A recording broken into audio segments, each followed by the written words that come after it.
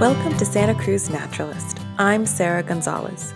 This week I talked with Jana Valakovic, who is the University of California Cooperative Extension Forest Advisor and Director for Humboldt and Del Norte counties. So, after a fire damages a forest, what happens to the ecosystem? So following a fire, there are a tremendous amount of benefits. So, one of them, the obvious ones, is it's consumed some of the fuel. So that's generally a good thing because then that perhaps reduces the ability for a future fire to move through that stand, at least for a few years, right? The fire also stimulates what's in the seed bank. And like in redwood stands, one of the things that I'm always struck by is that Douglas iris responds very well to fire. And you might not have ever noticed that there was Douglas iris in that stand.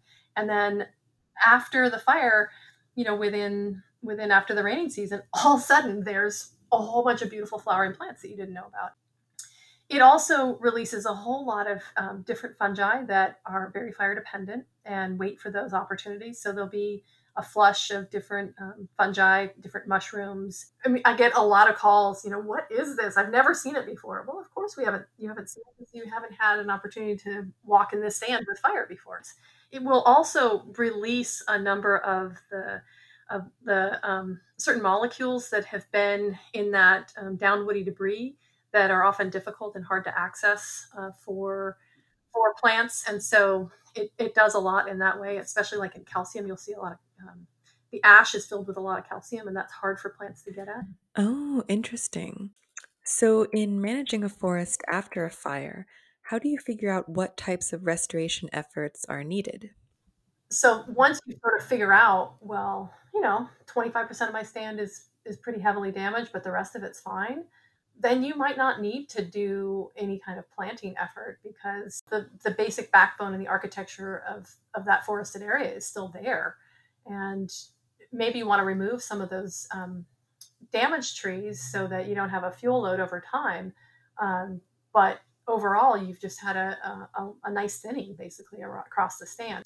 And then moving to the extreme. So let's say you did have fire in the crowns or the green parts of the tree where the fire actually burned those needles and you really had a super hot, intense fire. Well, then the amazing part about redwood, for example, is that it's got a burl and it's going to resprout. I'm sorry, a burl?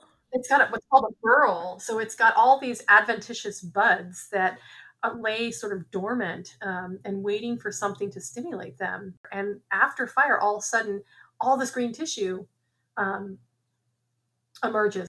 So redwood, it's called Sequoia sempervirens for a reason. Sempervirens means always living, is basically really well adapted to having some kind of low severity, relatively high frequency return of fire.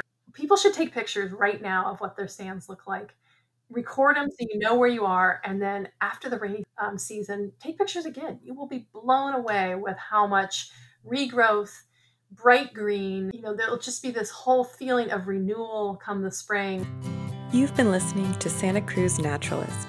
Special thanks to my guest, Jana Valakovic, UC Cooperative Extension Forest Advisor and Director for Humboldt and Del Norte counties. Listen for part 2 of our conversation for more on forest resilience and fire management. And as always, thanks to all of you for tuning in.